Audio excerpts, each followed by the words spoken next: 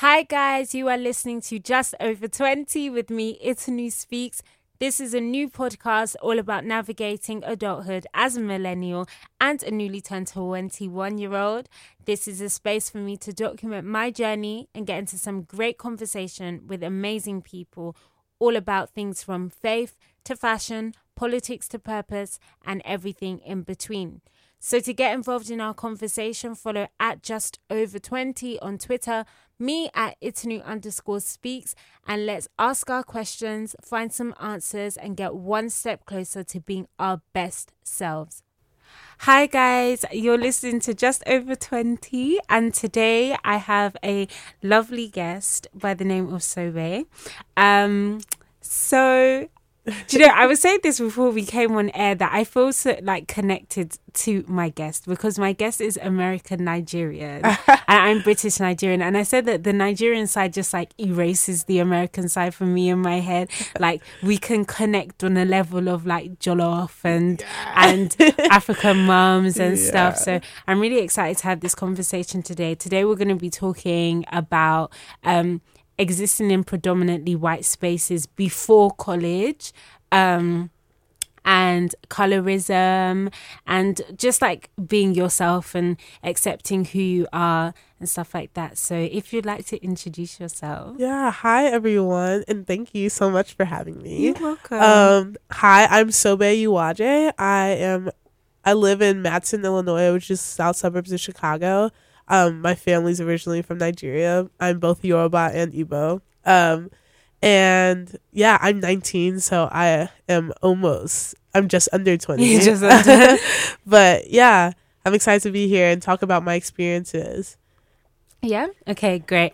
So let's start from the beginning. So you were explaining to me how you went to a predominantly white. That's not even the beginning, actually, because was that high school or middle school? That was high school. That was high school. So, okay, from the beginning, as far as you want to go back, where it came to being in predominantly white spaces and, developing your interests and kind of figuring out yourself and feeling different. Tell us where that will be. Yeah, so I am light skinned. I know you guys can't see me because but I'm what a lot of black people would describe as lighter skinned, fair skinned.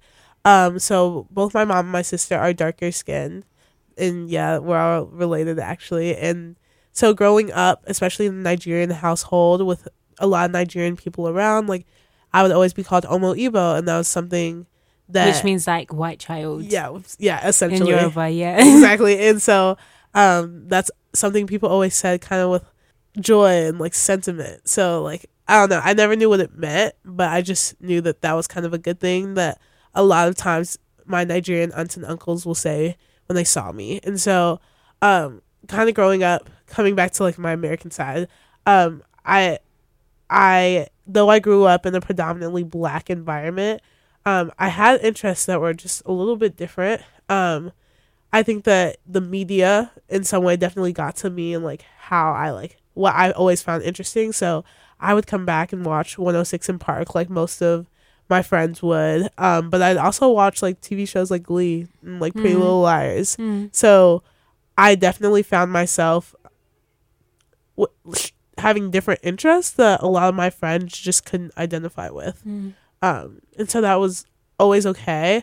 But in high school or in middle school, since I was fair skinned and had these slightly different interests and always spoke kind of with a traditional way, I didn't use as much slang as the other kids did, and people would always say oh you're so white, you act white, you move white. And so when I got the opportunity to go to a boarding school not too far away from my house in Indiana, I was ecstatic because I was I'll be with white people. And since all my life, these black people were oh, you're so white, I was I'm excited to fit in, have other people who Pretty Little Liars and Glee and just be in that space. My mom went to boarding school, and so she was fine with the idea. I promise I wasn't bad or getting sent away for anything, but I was really excited to go. So that was kind of my middle school experience and prior to high school. So I come into high school to this white space. Definitely white. My school is 2% black. Did you say 2? 2. I'm pretty sure it's 2. So that's like a few people in every grade. Oh yeah. So there's a little over 800 kids at my school, and there was about like 30 black students. Oh my god. Yeah. So we were doing it, and it's something they're working on now, I will say. But at the time I came in, like, I definitely don't think getting and recruiting black students and retaining black students was a priority. So yeah, went to the school, super excited. I was like, yay, like, ready I'm to fit in. right. I was like, I'm white, like, everything's gonna work out, because everyone told me I was white back home, and now I'm gonna be like with other white people, and like, it's just gonna work, you know, it's just gonna work. And like, if you're listening, you probably know where I was at a major fault at the tender age of 14. So I went to the space, and you know, there were some things that like I could get, you know, like there were some things that I could get. They played Don't Stop Believin' at our our fall ball, which was like our first dance. And that's like the theme song of Glee. So like, I was set. I was like, yes, like, I know this song. I love this song. Like, I'm here. But I also had days like in class where everyone was shook, because they were like, you don't know who Billy Joel is? And I was like, who is Billy Joel? And they were like, everyone knows who Billy Joel is. And I was like, I bet you that a lot of people do not know who this man is, because I was like, if I say this in Matson, Illinois, no one's gonna know who I'm talking about, or maybe a few people would. But I was convinced that like Billy Joel was like this random guy who just came out of nowhere, that all the white people had a secret code to, and I just missed. Who is Billy Joel? I'm so sorry. Who is that? Oh, He's okay. a singer? Yeah, he's a singer. Okay. He's like a great like American singer. Right. Yeah, Okay. yeah. He did that apparently. So yeah. So came into the space, and like, there are some things I missed, some things I didn't, but I would consider myself a person who's very adaptable. And so it was easy for me to pick up like, oh, like, I can't do this here, but I can do this, and like figure out like what behaviors were acceptable, and like how to like be unique within the acceptable behaviors. And so I definitely found myself doing that. Were you really allowing yourself to be unique though? Or were you more like just knowing your place, as it were? Yeah. Or trying to like play the game, as some people would exactly say. Yeah, and just like navigating that space in a way that looked acceptable. And so it wasn't until I would say like my junior year that things kind of started to move around. So a new student came, so I was a junior and she was a freshman, and she was also black. And when she came in, like, she was very much what a white person would imagine a black woman to be like, if that makes sense. So a person who has had no encounters, but simply that of the media would expect a black woman to be like. So she was loud, and like, she was like outgoing, and like, she would dance and she would sing a lot, and like, you'd know when she was nearby, you'd know when she was in the space.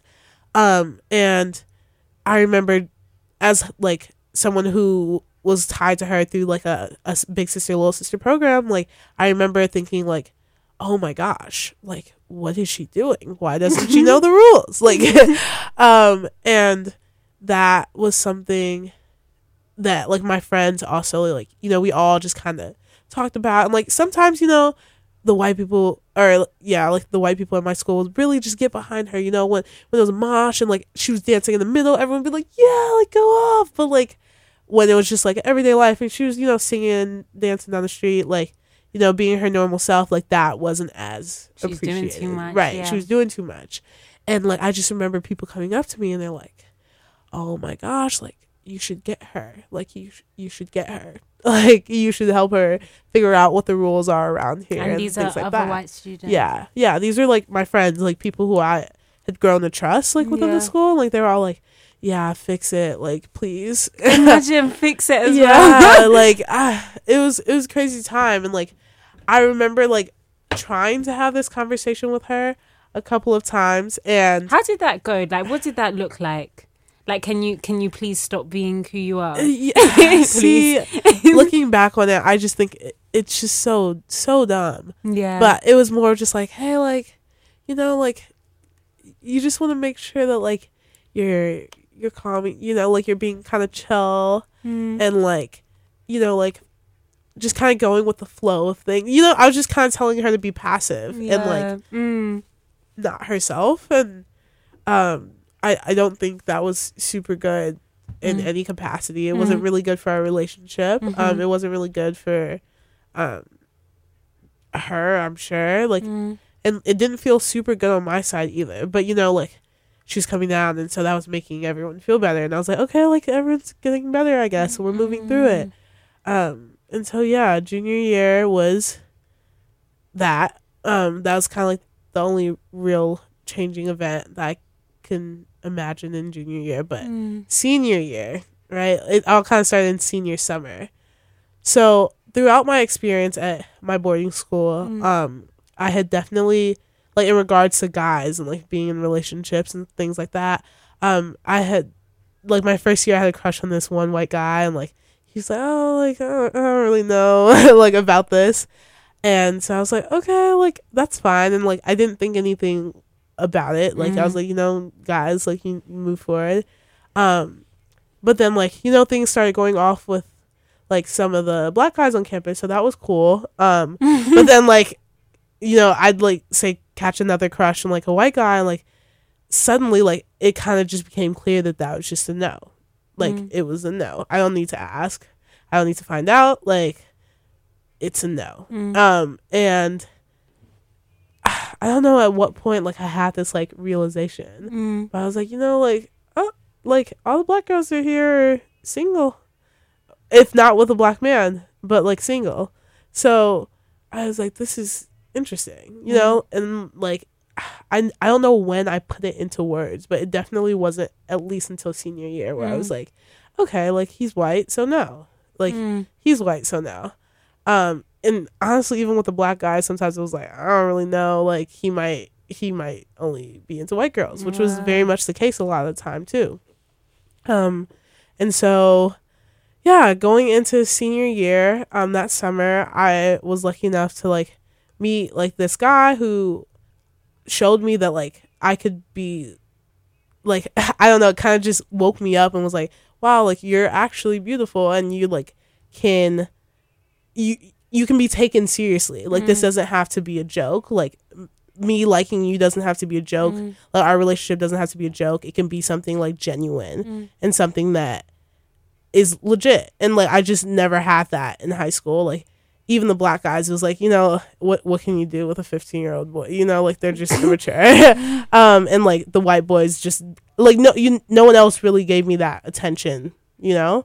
And so it was kind of like, wow. And I was like, wow, like I'm really out here, like that's crazy. And so then after that, like that same summer I went to Nigeria. And so as like a light-skinned woman in Nigeria, like I mentioned kind of earlier, being light-skinned is like it's kind of like a gold standard. Like it's definitely like, to make an analogy, it's kind of like being like blonde hair, blue eyes, you know, you kind of get that automatic, oh, beauty, like she is beauty, like because she has like these physical characteristics, despite like whether they're, you know, symmetrical or not, you know, like all the features that go into determining attractiveness.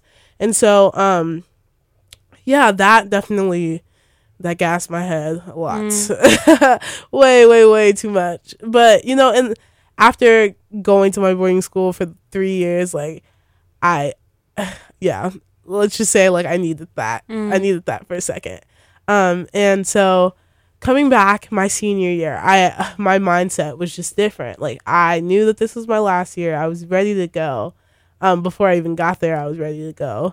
And I wanted to, at this point I had realized how detrimental it was to my self-esteem to be in that space, to my growth as a person. And I was ready to fix that, not just for me, but for other people. So I went in that year and I was like, oh, like, you know, I'm going to get all the black people, like all 30 of us to be friends, like hang out, have meals, do things together. And so that was really, really exciting. And that honestly was a big part of my senior year, was being vice or co-president of the Black Student Union and like planning events, planning Black Panther trips, fighting the administration on having a Black History dinner.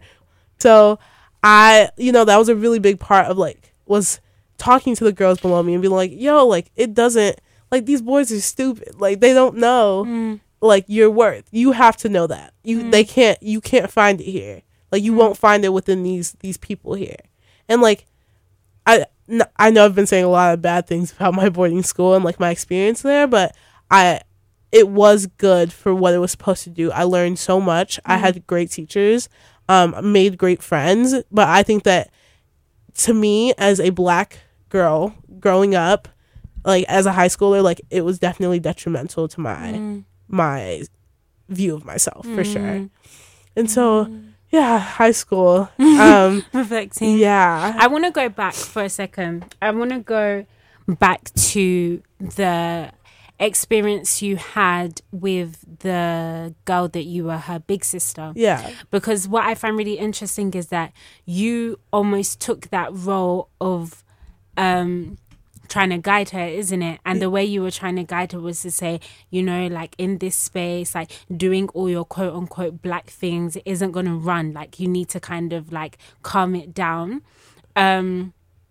What was the moment for you that you personally realized, like, wait, I'm wrong in saying this? And also, was there any point that you thought to yourself, like, why do I feel the need to say this to this girl? Like, what's the root of this? Yeah, I think that in the moment I knew it was an awkward conversation. I couldn't find the words to say it. And I should have in that moment realized, like, oh, maybe it shouldn't be said. Like, maybe it shouldn't be, maybe it just shouldn't be something that's in the world. But I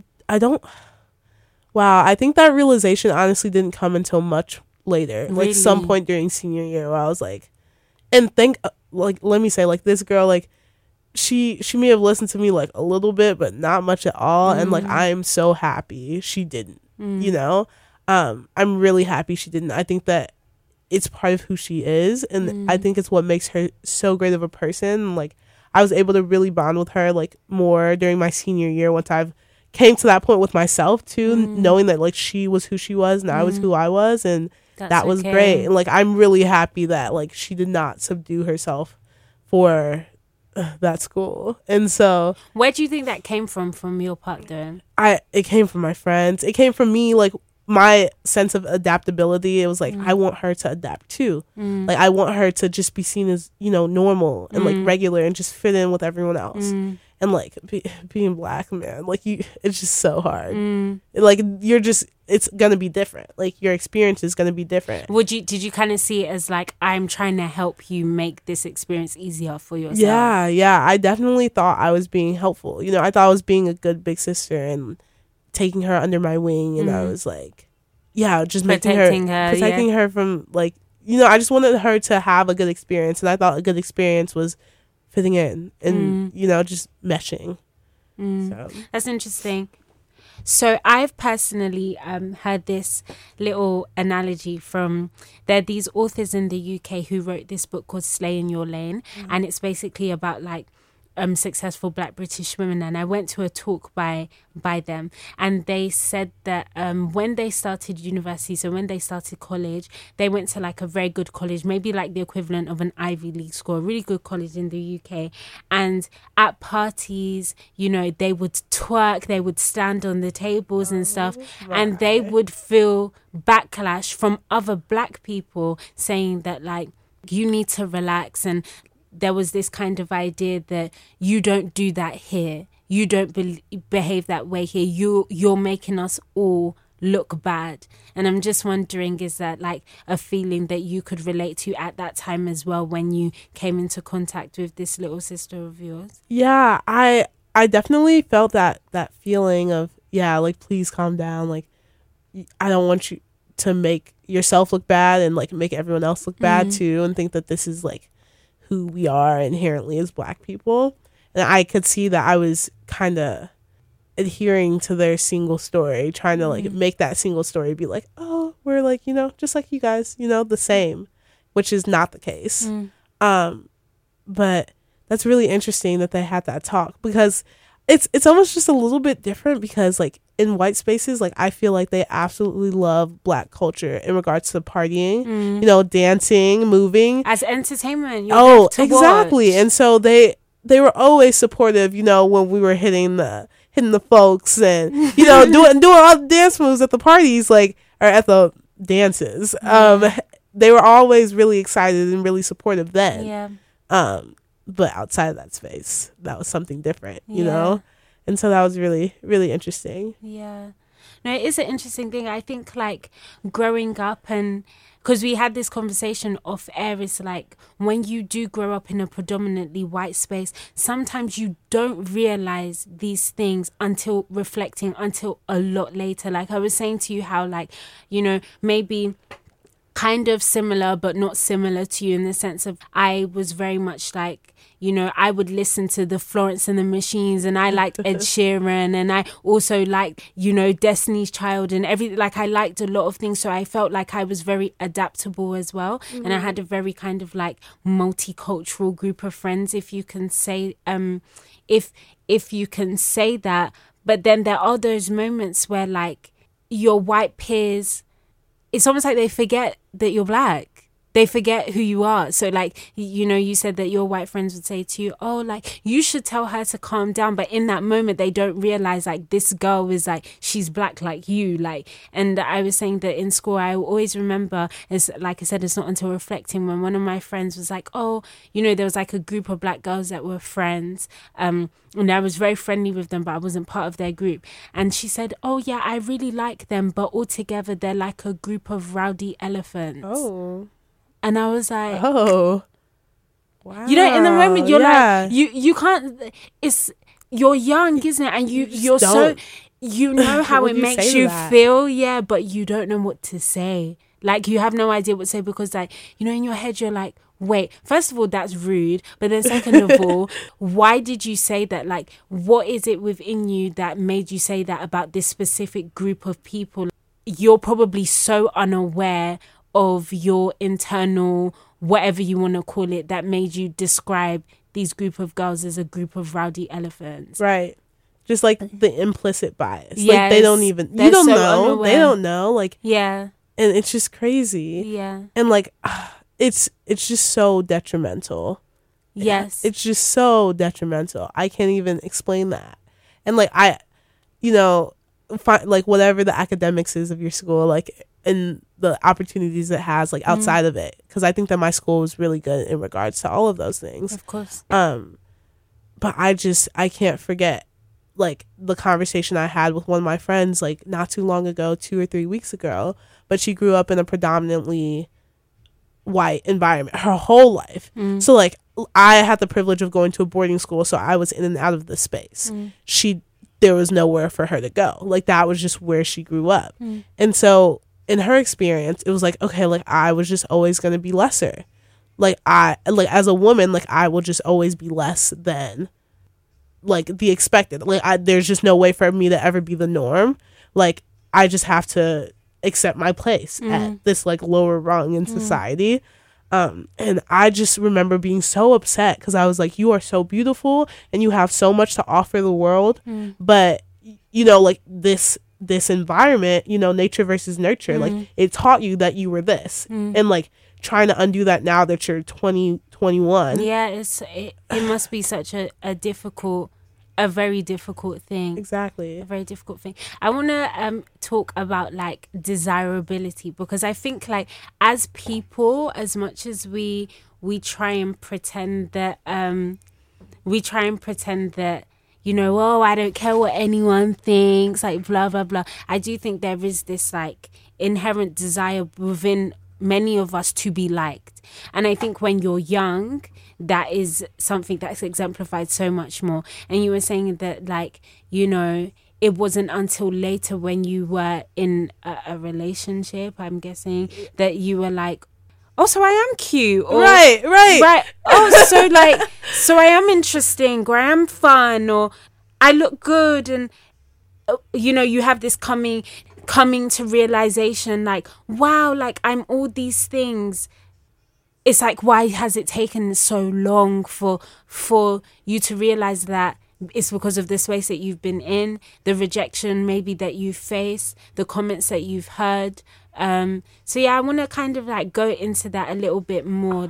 How, yeah, just I don't even know, like, how did that make you feel? Like, where do you think that comes from? I don't, because I'll say from my personal experience, going to school, because I went to an all-girls school with a lot of white girls, and you know how you said, oh, you always felt you kind of liked white guys, and then it was like, oh, after a while you felt like, no, it will never be the case.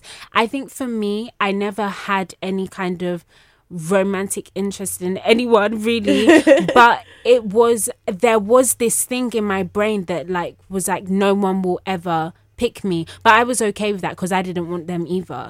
Do you know? But like what you were saying about how these things can affect your self-esteem, like, you know, you feel like, oh, no one will ever pick me. For me, it was like, oh no, none of these boys will ever pick me. They're never gonna show an interest in me. Why would they? Like, there's all these white girls, and like there's all these black girls who maybe, and this didn't even happen until our older years, like when we started turning 15 and a bit older, like it's like, oh, there's these black girls also who are maybe what you said, like a white person would assume black people are like, so they have their own kind of attractiveness to them, and I'm just in the middle, and like no one's looking at me, but I'm cool with that, you know? I'm actually very, very cool with that. But what it can do to you, so I want you to kind of explain to us how that made you feel growing up. Yeah, how that made you feel. So I wish I was more in touch with like those emotions. It was definitely something that I constantly just put away and like never really thought much about, especially because like the people that I was venting to were like my white friends, you know, like, and I was like, guys, like this thing happened. They're like, okay, like, so everything's not about race, like calm down. Wow. You know, and like I wouldn't say that, like, you know, it's hard to be supportive of an experience that you don't understand. It's hard to just even imagine. Like, I always think about this. I'm like, if I was white, like, how could I imagine, like, having to, like, constantly subdue myself? Like, constantly having to, you know, think about how I would act in front of the police. Like, how like, you know, you just don't know what you don't know. And like, I feel for white people to that extent, because they have no way of really truly understanding what it's like to be a black person, let alone a black woman. That's a very caring perspective to come at. Thank you. I like, you know, I feel that like there's just I don't even know, like, you know, it just like it sounds fictional almost, like explaining it to someone who doesn't know. But I wish I was more in touch with that and like could understand and, you know, do more things to avoid that and block myself out. But honestly, it wasn't until I came to college and seeing people who came straight from this black background and people who came like from backgrounds similar to me, like where they went to like a prep school or a private school that was predominantly white, and also seeing people who grew up, or like black women that grew up just completely in white environments, you know, and like trying to make those connections with people. And I was like, oh my gosh, like this was me, and like this is also like me, and like this is also me, and like different characteristics in which I like could identify with people. And so, you know, I see that pain in a bunch of different people, and it seems to be like, and actually I want to mention this, so like in doing some research for my psychology essay, I came across this article by Carter, and my girl came through with the laptop to properly reference. Right. I want to make sure I get this right, because it's just such a, yeah. So it was by Seaton and Carter, and it's called Pubertal Timing, Racial Identity, Neighborhood, and School Context Among Black Adolescent Females. So they got all the tea. You can hear in the title, they got the tea. But as like, I wasn't surprised by the results of this study, and it essentially said, oh, like, you know, when you have when you see girls who are more likely to be depressed, they tend to grow up in predominantly white areas, or they tend to go to predominantly white schools, or they tend to be in predominantly white spaces, and like that definitely has an effect on how like the rates in which Black girls are becoming depressed. And I think like I wasn't surprised, but I was still upset. Like I was still like, I was like, really wow, upsetting. Like I always felt this, like I always felt like something was, you know, off. Yeah, was off. And then to see it in numbers on a chart, you know, in a like 48-page paper, I was like, oh, so this is real. This is not just my experience. This is other girls' experiences. And like, what can you do? You know, like, what can you do? Like, should we take our girls, take our Black students out of the best institutions so that they can have like, you know, their confidence? Or like, do we build our own spaces like we've been trying to do? Like, it's so hard to try and create these spaces for Black students in which they could succeed, not only academically but emotionally, like in regards to like how they view themselves. And so it's tough. Like in reading that article, like my biggest takeaway was like, you know, what can we do? Like what next? So yes, interesting. Yeah, it is, because even sometimes I think to myself, like, when I have my own kids, will I put them in that atmosphere that I like went to school in? And I don't think I would. I think I would like to think I'll be really intentional about putting them in a really diverse space. Because I think that just the way society is, unfortunately, a lot of the times we have seen that the best schools are predominantly white schools. Right. Not all the time, obviously, very blanket statement, but from my personal experience, and I'm guessing from yours, no, exactly. Like the best institutions are predominantly white. So, you know, everyone wants their child to have a great education, but on an emotional scale, it's difficult. Like, it's difficult for you to like have to, you know, me and some of my friends, you know, we laugh about it, especially, you know, my friends who also went to predominantly white schools. Like, you know, sometimes kids won't understand where your parents say, oh, you can't go somewhere, like, or you can't do something, because they're like, just ask, just leave, and you're like, no. It doesn't quite work with a Nigerian mum and dad. Like that, exactly. That's not gonna, if I leave, know that I'm never ever coming back. Right? Like, she'll be like, okay, find somewhere to stay out there too. Yeah, since you think you're a big woman, right? Yeah, so it's like we would laugh about that. We would laugh, but at the time, you know, when you're dramatic, adolescent, that's hard. Like, for somebody not to understand like, oh, I can't do this because like in my culture or whatever, like that's not what we do, or, you know, there's a different standard of like what is acceptable. And then, like I was saying earlier, like when we talk about things like desirability as well, if you're in a space, you know, as much as you may not care, I think for some people, feeling like, oh, no one ever likes me, no one ever looks at me, it's not a nice feeling either. Yeah, no. That's not nice. So, yeah, like how did you, if you can take your mind back to that kind of time where you felt like, oh, you know, these boys are rejecting me, and then my white female friends are not understanding when I'm trying to vent to them saying like, oh, he doesn't seem to like Black girls. They're telling me, oh, you know, Sobe, not everything is about race. How did you feel? How did that make you feel? You know, I was sad, for sure. Like, I can think of a number of times where I'd go and try and talk to, like, say, one of my white friends about it, and, like, they just couldn't understand. And, like, I would feel alone.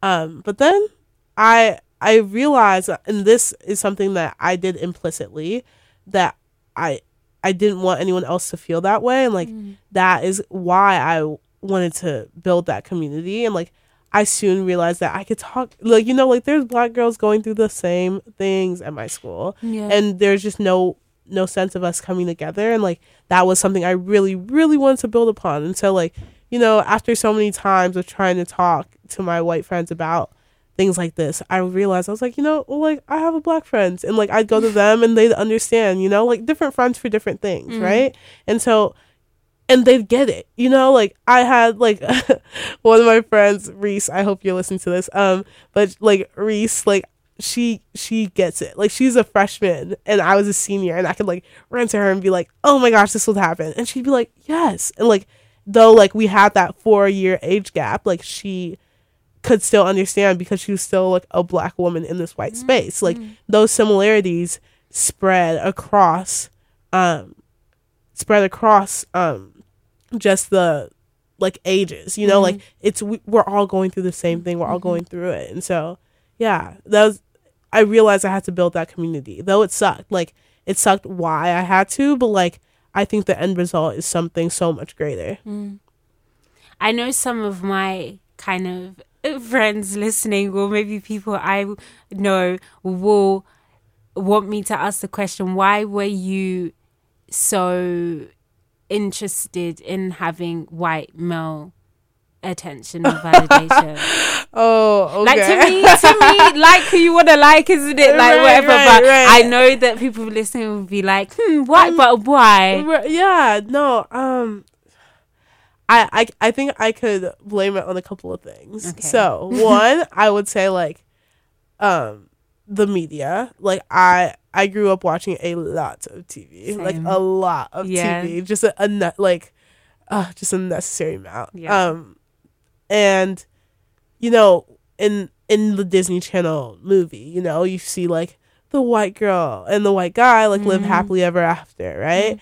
And like, you know, I never the point that didn't connect in my head was that, oh, so babe, you're not white girl. But like it was like, okay, so like with white boy happiness, like that. Wow, that's really interesting. I think that definitely played a big role in like that's crazy. Growing up. Like I can't even lie. Like I'm like to these friends who's listening, like that I can't lie. I think that's one. I think two, like I mentioned before, like being always told that like, oh, you're so white, you know, it made me think that I could pass, like I could do it, you know. And I think that kind of alienated me a little bit from the Black community, and like that's something that I like people move past quickly, like, you know, it's just middle school, like kids do what they do. But yeah, like I think it pushed me there a little bit, I can't lie. And then like that was what was around me, you know, like that's an I've it heard was just that there. One. Yeah, like, so, that's who I'm seeing, like that's in my, you know, and like that's what space. Society thought was attractive. Like why wouldn't I think that was also attractive? And like also the definition of like what would be good for me and like what made me happy. And so did you ever feel, because people also like would tell you that you were white and stuff, you felt like you wouldn't be liked by Black men? I'm just wondering. I don't know. No. That never really crossed your mind. No. Because I did, like was like had, I got attention from Black men in high school, so like I wouldn't. Yeah, I never, that part didn't really cross my mind. But you wanted the white boy. Yeah, I mean like sometimes. Like, sometimes it depended on the day. Yeah. Like I always made the point that I was like picky about them. Like high school Sobe was someone different for sure. Yeah. Okay. Let's talk media actually. Okay. Because I really relate to the whole idea of like consuming so much media. Like I think sometimes I say it to people and I'm like, no, you don't understand. Like when I say I watch TV, I watched TV. Yeah. Not that like my parents would just leave me by the TV all day, but I consumed so much TV, so many movies, everything. I was the connoisseur of Disney Channel, Nickelodeon, everything.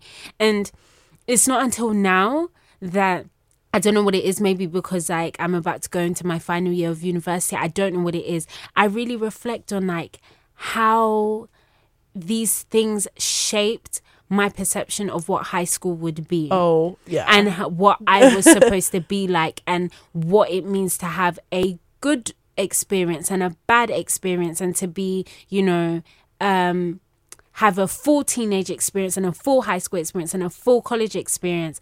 And on reflecting, I realized how kind of pressurizing that can be, and how it can be like a really big downer, because you feel like, oh, the expectation is never apparent in your reality. So how do you think the media kind of shaped as well your perception of yourself as a black woman? I had no perception of myself as because a black you woman. don't see yourself. Right. Like I don't see myself on like Disney Channel. Like what? I'm thinking of like Raven. Like That's So Raven was probably the only one. Yeah. I'm really like scanning my brain, like, you know, in the top like Disney Nickelodeon shows. So you think Hannah Montana, like iCarly, like Sweet Life of Zack and Cody. Where's the black people? Mr. Mosby. That's it. That is it. And like, so I wasn't there. So like, I guess I identified with the next closest thing, which was the white girl, you know? Yeah. And so there's just nothing to identify with. So I was like, okay, like my experience must be that experience, I guess.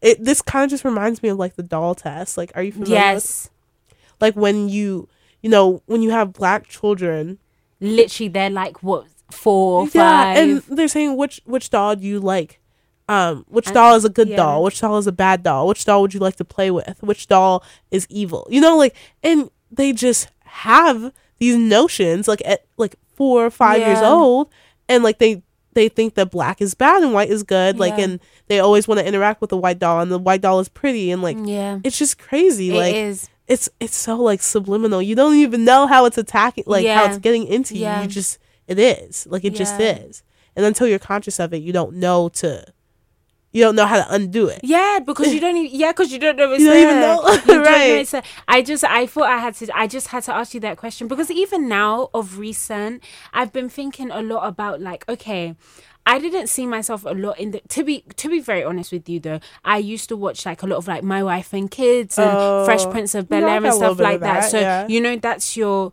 representation, your dose of representation. And that was like African American. So I loved America when I was so young, because I was like, if you are black, you know, as young as I was like, if you are black and you want to have fun and you want to be successful, be an African American. That's where it's at, right? You know. And then I come here and I realize, okay, maybe it's not at here, maybe it's at nowhere, like but like, or we need to create where it's at Africa, Africa, straight to Nigeria, one way trip. Right. But yeah, so that was my own perception of blackness, and it's fun and it's exciting and all of this kind of stuff. And, you know, recently I've been trying to think of, how do we see ourselves represented as black women often? And how does that shape our perceptions of ourselves? Because sometimes I feel, from my personal experience, from my just, you know, reflecting, I think that sometimes we don't have the privilege of seeing ourselves as like young and I don't want to use the word innocent, but like young and like good growing up. What we see is, so let me explain like my train of thought. Okay. So I watch, like yourself, a lot of Disney Channel. So you see a Hannah Montana, you see even movies as well. You see the like white girl and she's pining for the white boy and she has all her white friends and maybe that one black friend who says one line and like this kind of thing. And that's the narrative in so many teen movies. Okay, so you know, okay, the black girl's always the side chick. Like she's always the one that doesn't really say anything. The buddy. She's always the buddy, or she's always the mean one. You know. That's the kind of perception that, okay, that's what it is when you're young. But then you like see Destiny's Child, or you see like maybe, you know, if you're a bit younger, maybe you see Nicki Minaj and you see this and you see these like voluptuous women who like are very like sensual and everything, and they're black as well. And I think that sometimes that is your only representation really of black femaleness. Do you get what I'm trying to say? Yeah. Do you get what I'm trying to say? So it's like just reflecting, I think like, wow, the white girls that I know, they really had the privilege to see themselves represented in so many ways. They could be young and figuring it out. They could be awkward. They can be the cheerleader. They could be the geek. They could be all of those things. Right. And they could be the sensual singer on the stage. They've got their own representation of that. But with us, it's like you're either hardly heard, and when you are like coming full circle moment to what you said earlier, you are entertainment. Yeah. And I think that sometimes, I'm starting to wonder, like, how does that affect young Black women's perceptions of themselves? I'm not bashing musicians or anything, because I think that's your career path and that's only a representation of like a small segment of who you are. Right. But I think when you see the scale of representation when you're young, when you're 14, 15, and you're figuring yourself out and you want to have your group of girlfriends and you want boys to like you or people to like you or whatever, you are not seeing that. So I don't know if that makes us grow up too fast or have like a strange perception of ourselves. It's ponderings. Yeah, that's a good question to ask. I don't know. How fast are you supposed to grow up, Yeah. Like, that's such a objective thing. Yeah. Yeah, subjective thing. Like, the last kind of thing I would like to cover with you is colorism. Ooh. What people would like to call light skin privilege. Yeah. That's a bit of a touchy one, because it's interesting that you went through this journey of being like, oh, no one's checking for me. And then you go to Nigeria now. Oh, yeah. And then yeah, everyone's checking for you, and they also want to take you away. Right. Oh, right. So, yeah, when I was maybe 10 or 11, like the first time I went to Nigeria, my mom took my sister and I to the market, and I vividly remember these grown men grabbing my arm, grabbing my thigh, asking my mom, how much?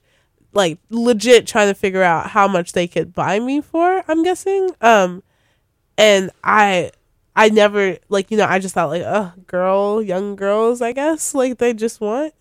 But looking back on it, I know that being light-skinned definitely played a role into that. And, colorism, it sucks. I think it's stupid, and it's based in colonialist mindsets, and it sucks because it's not only a Black thing.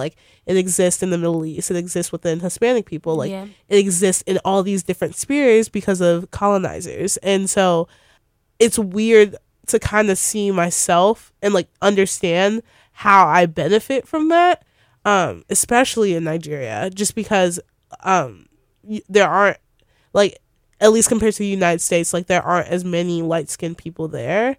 I feel like there's quite a few though. Yeah. There's a lot. There is a number, but compared to the U.S., I just see them less frequently in Nigeria. Though that is not a place that I live in. I live in the United States, so I guess it's a little bit different.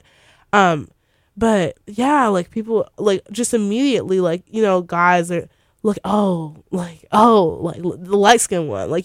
That's just something that I guess was appeals to a lot of people there, and so it definitely inflated my head. It gassed me, and it sucks to know that comes from this root of hatred and colonialist. It sucks, but at the time, in the moment, it's wow, I'm the shit, and that's that. That's all. And so yeah, it's just very interesting to see how colorism just plays a role into all of this, and it's still very prevalent back in Nigeria, I think. I find it really interesting that you had a very specific experience in Nigeria when you were young, and obviously you said you went there recently as well, and you went out and you were enjoying yourself, and you still kind of felt the same kind of attraction or appeal from people, which you attribute to your fairness. But from engaging in conversations with students here and watching things, colorism is very apparent in the US as well. Oh, definitely. So isn't it something that you've also experienced here? Yeah, people mention it. I think in the US I would call it almost like a anti-colorist, not to the extent that we aren't colorists here, but I think that it's more of a detriment to be dark, rather than in Nigeria, it was almost a benefit to be light, if that makes sense. So it's people almost look down on darkness within the United States versus looking, I guess they're both, let me find the words for it. But I hear a lot more comments about oh, she's so dark, or he looks like midnight, rather than oh, she's light and pretty. I hear more negative, detrimental comments in the United States about darker skinned people than in Nigeria, where I would just hear more sentimental and like kind statements about light-skinned people, but not horrible things about dark skinned exactly people. So it was just more of like, though it's the same issue, it's kind of pushing in two different directions. That's interesting. Yeah, because I like it's such a thing here. Like I often hear people just like describe dark people and just these like, you know, like weird analogies. Like I mentioned before, like, oh, like turn on the lights, I can't see you, bro. Like, you know, like what? Like relax. Like it's not even necessary. Like if it's that dark, you shouldn't be able to see anybody. Like on the real. And so yeah, it's very interesting to see like how that changes. How do you marry the idea of like being aware of the kind of do you feel like there is a light skin privilege? Yes. You do? Yes. Okay. So how do you marry the idea of feeling like, okay, I benefit from this light skin privilege with kind of not getting a big head, and then also knowing how problematic or the roots of it? How do you marry the two things? Because it made me laugh like earlier when you were saying that like, oh, you know, you experienced all this stuff in high school and people maybe didn't make you feel like, didn't make you realize how beautiful and gorgeous you are, and then you go to this space and people are like, oh my goodness, look at her, she's like, and you're like, wow, yeah, I was like, that's me, I'm that girl. Like, you know, how do you marry those two ideas? Because somebody may hear that and be like, oh, of course, because you're light, so, you know, like whatever. Yeah, but then you didn't, even though you are light, you didn't always feel that like that privilege or that beauty, that, you know, you didn't feel that. So how do you like marry all of those things? Exactly. So I think that there's like a good way like to be an ally of any group of like marginalized people. Like although we are like all black and marginalized in some sense, like I feel like first is like awareness. Obviously, like I have to know that it's existing to like know how to combat it or know how to fight it. But I definitely find myself calling people out, saying like, okay, like, well, so you're saying that this girl's, look at her, like, if she was lighter, like, what would you think then? They're like I know one time someone said to me, they're like, oh, you're so fair, like, you don't even have to wear makeup. And I was like, what does that mean? I was like, hold on, because, like, you know, it's not that. I was like, you can't say things like that, because that perpetuates that someone who is darker needs to wear makeup. You know what I mean? Like, it, by saying things like that, you have to combat it. And like I think that as someone who enjoys like this extent of privilege, like my duty is to call out things when I see it's out of control. Like I can't just be complacent and like sit in it, you know? And I think that like to that extent, I'm happy that I am a black woman. I'm a black woman that like gets to enjoy or that can see being oppressed in so many other regards, that I know how to be an effective ally, if that makes sense. Yeah. Right? And so like I feel like if there was like different levels of white privilege, right, within the white sphere, it'd be a lot harder for someone to be an ally of another white person, because it's like, I don't really know what it's like to be oppressed. Like, I don't really, like, you know, like how are you supposed to know how to be a better ally if you don't know what it's like to be oppressed in some regard?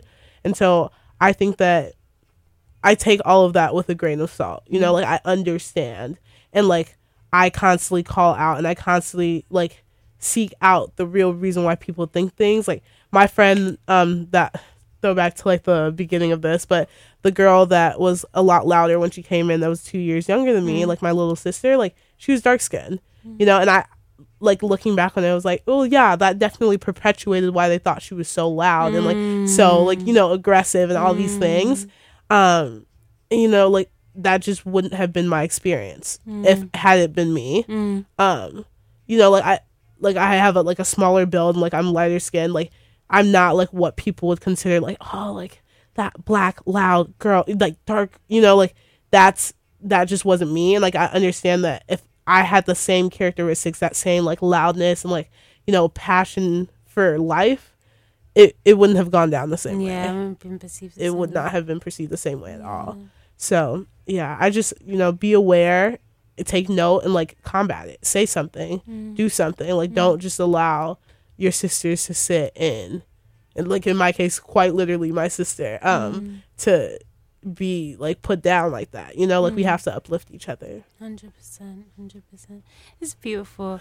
I just would like you to give some sort of kind of takeaway point or moving forward, how you feel. I remember you said before off air that when people say be yourself, that as corny as it sounds, that is so real. Right. So yeah, like just a kind of takeaway point for any Black woman specifically existing in white spaces. Like, what would you kind of say to them from your own personal experience? Yeah, I would say I know Denise mentioned that a little bit, but and it's so cliche, but you just have to be yourself.